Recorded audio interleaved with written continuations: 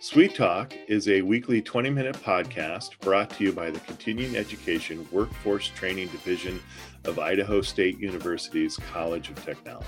This podcast is part of our continuing outreach efforts, and the format is conversation. We're having conversations with businesses, professionals, entrepreneurs, community agencies, and in all cases, difference makers. You can find us on Apple Podcasts, Spotify, and SoundCloud.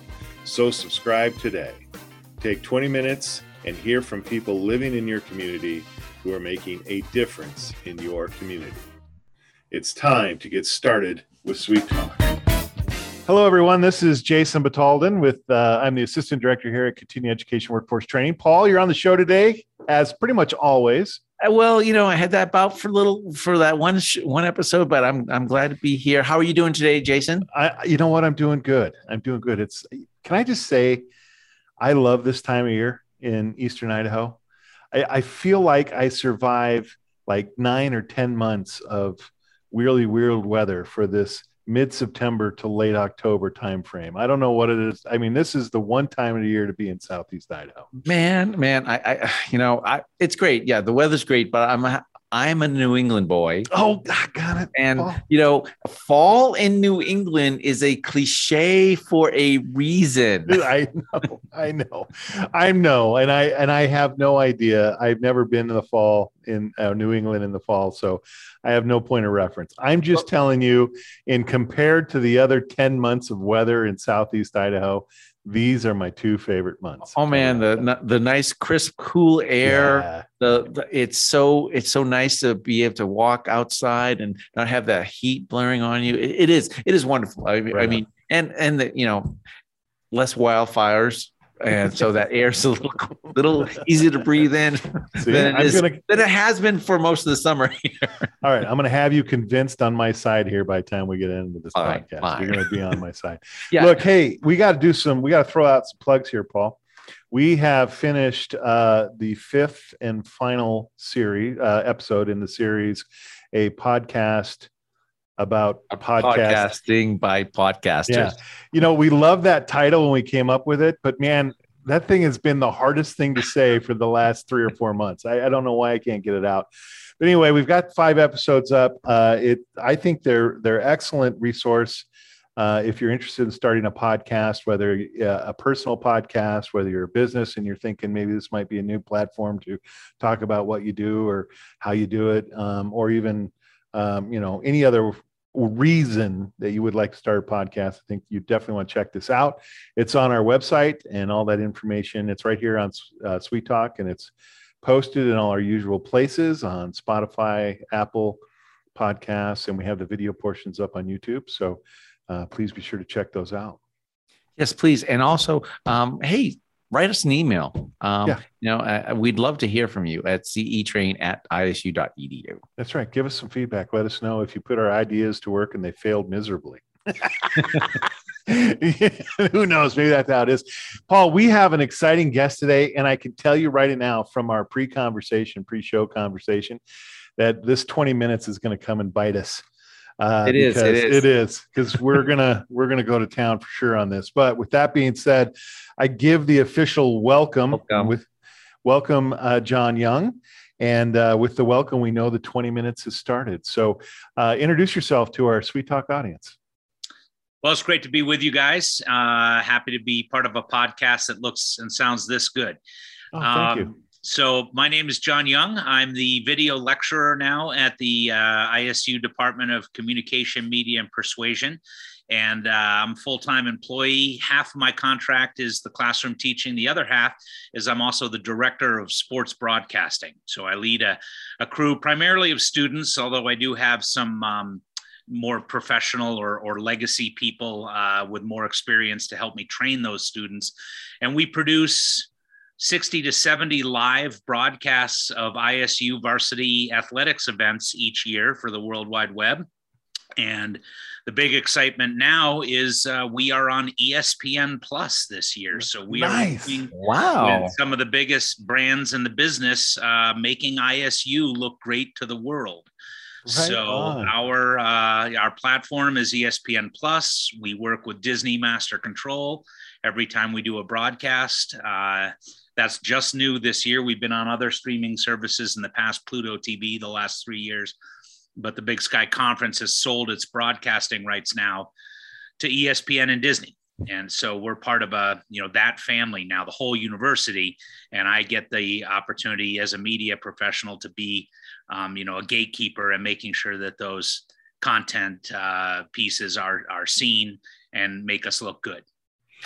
Wow. Yeah. Excellent. Both Paul and I are jumping on here with questions. I'm watching Paul on the screen here, and I'm like, oh, Paul's got questions, and so do I. So Paul, jump off here and get us started. There's some really neat things we want to talk about today, but I'll let you go first. I'm the video instruction manager for our department, John. So I'm the video guy here, and to be perfectly honest with you, I'm self-taught. When I started here years ago, they kind of sat me in front of a computer and said, edit, and walked away. And then from there, I not always tape to tape, not deck to deck. No. I've seen that in college. I saw that. I was part of that, but no. I just kind of always have technical questions. I have, so when you go out, obviously you must be using a TriCaster when you're broadcasting. Yes. And how many cameras do you have set up when you're doing a sporting event? So it varies by the sport. We do as few as 2 of basically a wide or a game camera is the ESPN terminology. Covers most of the action. And then we use a hero cam or a tight cam to get, more emotion, individual player profiles, cutaways of the crowds, things like that. So for volleyball, say, or basketball, we'll have those 2 cameras right in front of the production area at the top of Reed Gym. We're about center court. And so I've got one safety camera that's wide covering everything. And then I've got a more skilled operator on the tight camera. And we're talking on headsets, and I'll say, get that little kid dancing in the crowd, or, get the hero shot of the coach, yelling at the ref. So they have more flexibility in what they're covering as opposed to the game cam, which is really meant to be the primary action camera. And then we have a wireless system, and we put a camera down on the floor, and that's kind of optional. So the 2 cameras, the wide and tight high cameras, are mandatory. But the floor camera, if we have the personnel, we'd like to have that as a third angle. So we have volleyball, soccer, basketball that are all basically that setup, two primary cameras and then a floor camera. We go to football, we expand out to 4 and 5 cameras. We add a third fixed camera in the end zone. So we've got 2 high, 1 in the low end zone, wireless camera roaming the sideline. And then occasionally we've wired Holt to have we can put a camera all the way over in the far corner looking down the far sideline. Right on. Okay. One of the things that's really interesting, if I can just keep going a little bit, is, not only are we broadcasting for the online audience, and our numbers get into 5 figures. We get 20, 30,000 people watching broadcasts, sometimes as much as 100,000 if it's a big football game. And that was prior to ESPN. Just for an example, last year, the women's basketball team was very strong. Pluto TV was able to track, and we were getting 10 to 12,000 people per game. Nice. Which is extraordinary, right? You think it may seem mostly friends and family are watching, but no, this digital media is so available that people all over the world, were watching women's basketball and picking up our broadcast. So that's exciting. And one of the things we have to do, though, is not only serve that audience, but my equipment, my personnel are also part of the Big Sky replay team. So we're sort of official documentarians, not for broadcast, but at the same time providing, independent 3 or 4 streams of video for the Big Sky replay officials. Right. They record everything in their own dedicated system. And, not only to, I think, look at it, did that play, did the player step on a line, or did they get the shot off in time, things that they review. But I think, with all the concussion protocols and concerns over liability, my take has been that when they brought in replay and said, you must work with replay and provide dedicated lines to this recording system, the conferences want a record of everything that happens on these playing courts in case there's any injury pushback. So when I realized that was going on, that this is more than just entertainment. This is now, has some legal ramifications. I think suddenly the weight of what we do became even more apparent. And so then we do other things. I provide the video to the big board in Holt, and I provide video to the hallway cameras. They built a network hallway TV. So in Holt, if you go to the concession stand and you're waiting in line, there's 2 or 3 TVs showing our broadcast up in the hallway. And so especially when we're doing football, we're sort of the center of the spider web, where we're feeding one master out to ESPN Plus. We're feeding another master out to Big Sky Replay. We're feeding the hallways. We're feeding the big boards. And any one of those, as you guys know, can go wrong. Yeah, at any given time. Crazy in the hub.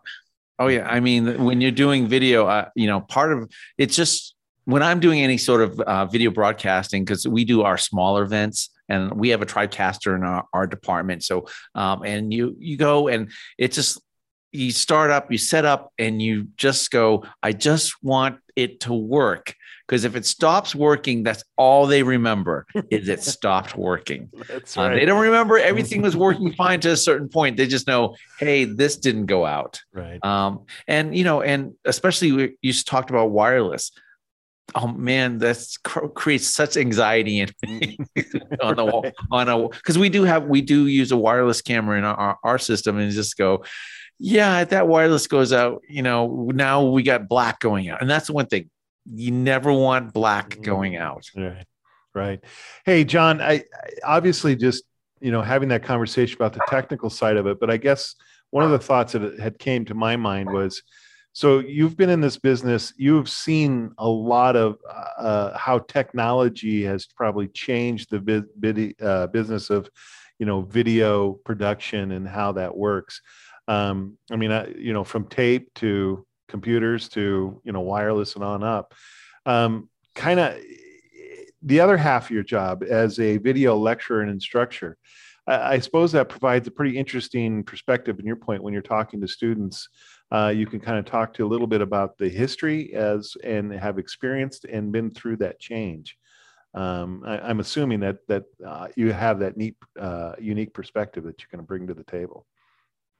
Absolutely. I started, in professional video in 87, 88, 89. Paul, we referenced, it was tape to tape with no computers involved. I started at KPVI Channel 6 in my first, full-time job as a media professional. And we used pretty archaic equipment, even for that era, right? Small market stuff was 10 years old by the time I got to be using it. Mm-hmm. And then, we've watched and I've experienced the digital transition, and it's jaw dropping, really. And if I want the kids to glaze over in my lecture, all I got to do is start talking about the old days. Yeah, the old days. Because they can't relate. It has no relevance anymore. I mean, there's no value really in spending much time explaining them the vagaries of videotape. Yeah. So I remember working in a cable station back in the day during my college, and they just had these big giant commercial beta machines. Right. And then they had the wheel editors. Right. And you talk to that and people go, well, no, it's a tape and tape and tape and tape. You had like a dozen tapes for like a 5-hour thing. And they go, but now it's like, it's got on this card. Yeah. And, one of the things that I miss about tape is the integrity of the source media. You'd record a tape, you'd put it on a shelf, and it was always there. And with digital files, you can lose them. They can get corrupted.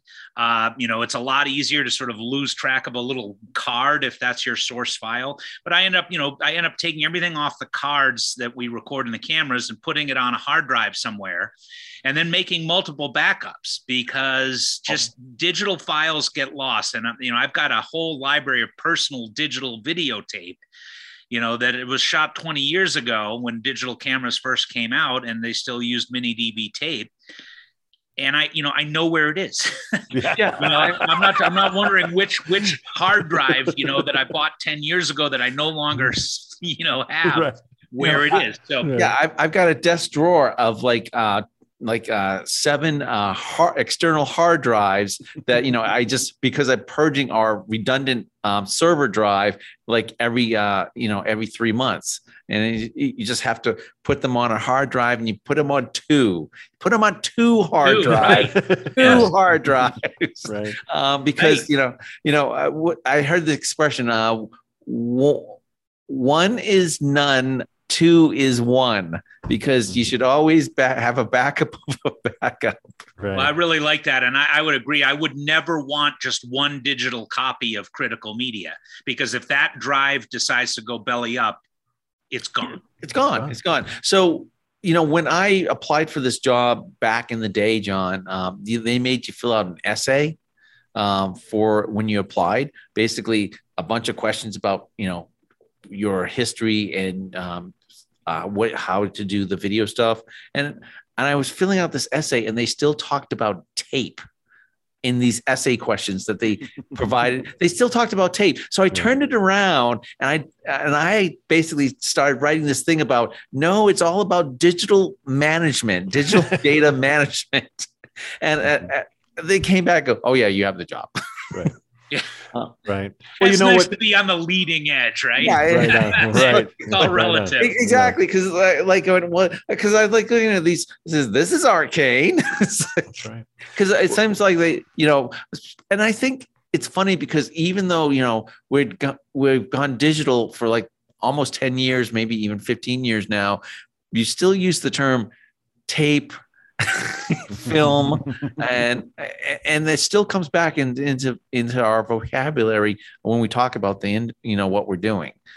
Just has a sort of different meanings. Yes. Yeah. I just had that discussion with I'm teaching narrative video this fall, and I had to open, the opening week with this discussion of, look, I'm going to use the term cinema, video, filmmaking, storytelling, but it's all basically digital video. Yeah. But it's not the old video. It's not, Jeopardy studio look, live to tape. It's these new cameras that are shooting video are very film centric, if you will, in terms of the output and the chip size. And so we're in this world that's constantly evolving and changing. And the old terms, the old technology, you're right, we still use them, but they really designate and mean something different. So when I talk about video production now, I want the kids, and they don't know anything different, but I need audiences and students to understand that we're not limiting just to sort of old school technologies. We're using modern cameras that imitate what film cameras used to be the only thing they could do. Now the digital video cameras are basically, we're doing cinema and filmmaking. Right. Yeah. I mean, the cameras nowadays are just unbelievable. I mean, well, and that, I think this conversation also kind of lends itself now is, you've been in this, started with the tape to tape, and then now into the digital, and how the digital has changed just how you even store your source material, let alone how you produce it, edit it, how you publish it. But then, let's take this just a step farther. This was, we kind of talked about this a little bit earlier, pre-show, was now the introduction of podcast, right? Now the introduction of podcasting, and how that affects, I don't know if that falls into it has to fall into the umbrella of video, production to a certain degree, doesn't it? Even though it's primarily a sound only platform. Paul, you want to start with that, or should I? Well, I'll just chime in here. The equipment and all the equipment and that's available nowadays makes it more accessible to everybody to do some sort of video production nowadays. And in a lot of cases, there are a lot of podcasts that, even though podcasting started out as an audio medium, you see a lot of podcasters that have now integrated that video component to their podcast as well. Because again, video production is a lot more accessible nowadays. And here we are, using video in a fairly simple form. The big difference between this and, say, a traditional newscast visually is that we're not running any B-roll. So we're having a discussion, and we don't have the fancy graphics, right? We could be ESPN or Fox News right now, and each of us could be in our own little box with titles and, scrolling and all of that. But otherwise, we're doing the same thing. We got 3 distinct video cameras sending 3 distinct video sources to the final output. And looks great, by the way. But we're not using any external video. And why not? Well, it's a lot of work in the background, right? To have video assets, we would need at this point to have figured out our discussion ahead of time, produced, edited, meaningful video, captured it somehow, acquired it somehow, edited it, and have it queued up. And then you guys would either in post-production lay it in over the conversation, or in a live studio environment, we'd have a director and a tape operator, or tape operator, video server operator serving it live. And those are some of the things that I'm able to teach in the Idaho Public Television studio, where we, I ask my students I call it studio content or studio-based content production now. It used to be TV news. That's an evolution. But studio-based content is that sort of live production control room delivery of media, where the students are on the desk, anchoring in front of the camera, reading the teleprompter. They've written their scripts, but they've also prepared the video assets, and we serve those live on demand from the control room. And so I can teach the students how to produce 5 or 10 minutes of studio-based content. And the difference between what we're doing and that is all that work that has to go into preparing the visual media before you jump into the studio live. You're absolutely right, because in a lot of cases, to make it that more finished, polished look, you need to have that stuff ahead of time. So you need to know what your content's going to be, so that you can prepare that. And we've streamed a lot of stuff, and it's, if I know ahead of time, then I can create lower thirds ahead of time, have them prepped, have them installed into the TriCaster. I guess in the studio, you would put that in the studio system, and so that you have them ready. So yeah, but right now we're doing this on the fly. But it does look great though. Well, and I think just going on and flipping almost our conversation to the other side of the coin, this format seems to be the more preferred choice on which people want to consume their content. It seems like the preference is not so much anymore, or the necessity for that polished work isn't as essential to get the audience as maybe it once had been. I would agree completely, Jason. I think, podcasting has created a new paradigm, where we used to think, no one would watch a TV newscast if it was just the 2 anchors. Without the video from the field. If I'm telling you about the car wreck on the interstate, the whole value of TV news was being able to show you that. Right. Podcasting has changed that. And what's been astounding to me, just because I guess my bias of being so visually driven, is how successful podcasts are. My sons are 23 and 19. And, they listen to podcasts, and they tell me about the successful audience building that's going on with, say, Joe Rogan, and millions of people listening. And yet, technically, they're really not doing anything different than we are right here. No. Oh, 20 minutes. 20 minutes. So I just want to bring up one last thing. We went back to that, what I said before about video being more accessible to everyone, and so many people now create content. The one thing that I still don't know how to take this is YouTube has made the jump cut acceptable. Yes. And you have to be at least over 40 to understand what that means. No jump cuts. No jump. I watched a YouTube video and this is some 20-something on and it's like jump. And I go, when did this become acceptable? I don't know. Right. How did this become the new standard? Yeah. Who knows? Well, we're swimming in different waters, and I think it's very important that we adapt, right? Because it's not our medium anymore. It's the kids coming up, and I love what you guys are doing. This is adapting to the new environment, and I certainly hope we can work together and talk some more in this fashion. I think. Podcasting is something that the young people should be taught how to do, even if it's sort of simpler than, say, a TV newscast. There's a lot of similarities, and we have the studios and we have the knowledge with this team. And I'd like to see the school really move in that direction and get students excited about being on the air, right? This is the new way to be on the air. Well, it also allows them to be more personable with their content. Because then they can create something that is really from themselves.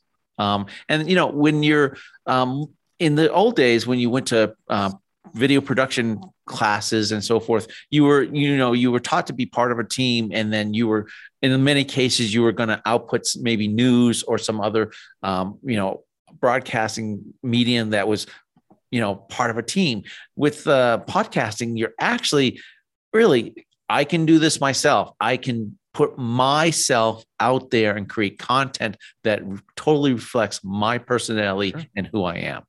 And Jason, I know we got to wrap this up, but let me just weigh in quickly on that. So the sports broadcasting, the crew work that I do, which by the way is a paid position, the students get paid about $10 an hour to come and learn real world live sports broadcasting. I mean, it's a tremendous opportunity. I'd recommend it to anyone.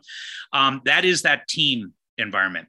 In my classes, the students really do individual work. So they do get to learn how to express their own artistic vision, whether it's in a narrative video setting or, the intro or the studio or corporate video.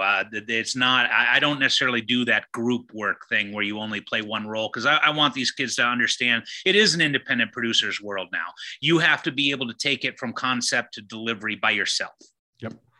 And the risk that involves. I think we can't ignore that either, right? Because when you do that individual piece, you put it out there, and you have to be willing to realize that maybe not only 3 other people on the entire planet have the same interest or that you just put out. And so that's kind of a neat little component to this podcasting experience. Is there is the risk is more shouldered by you, so to speak, or at least that's my perspective on this thing. So, right.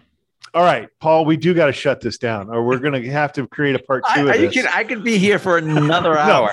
I would come back anytime, guys. Well, please. Just to be candid, John, I'm like, all right, we need to set up. I know you're a busy man, but we just need to come and sit down and chat with you and refine and learn some more how we can do this and benefit from this.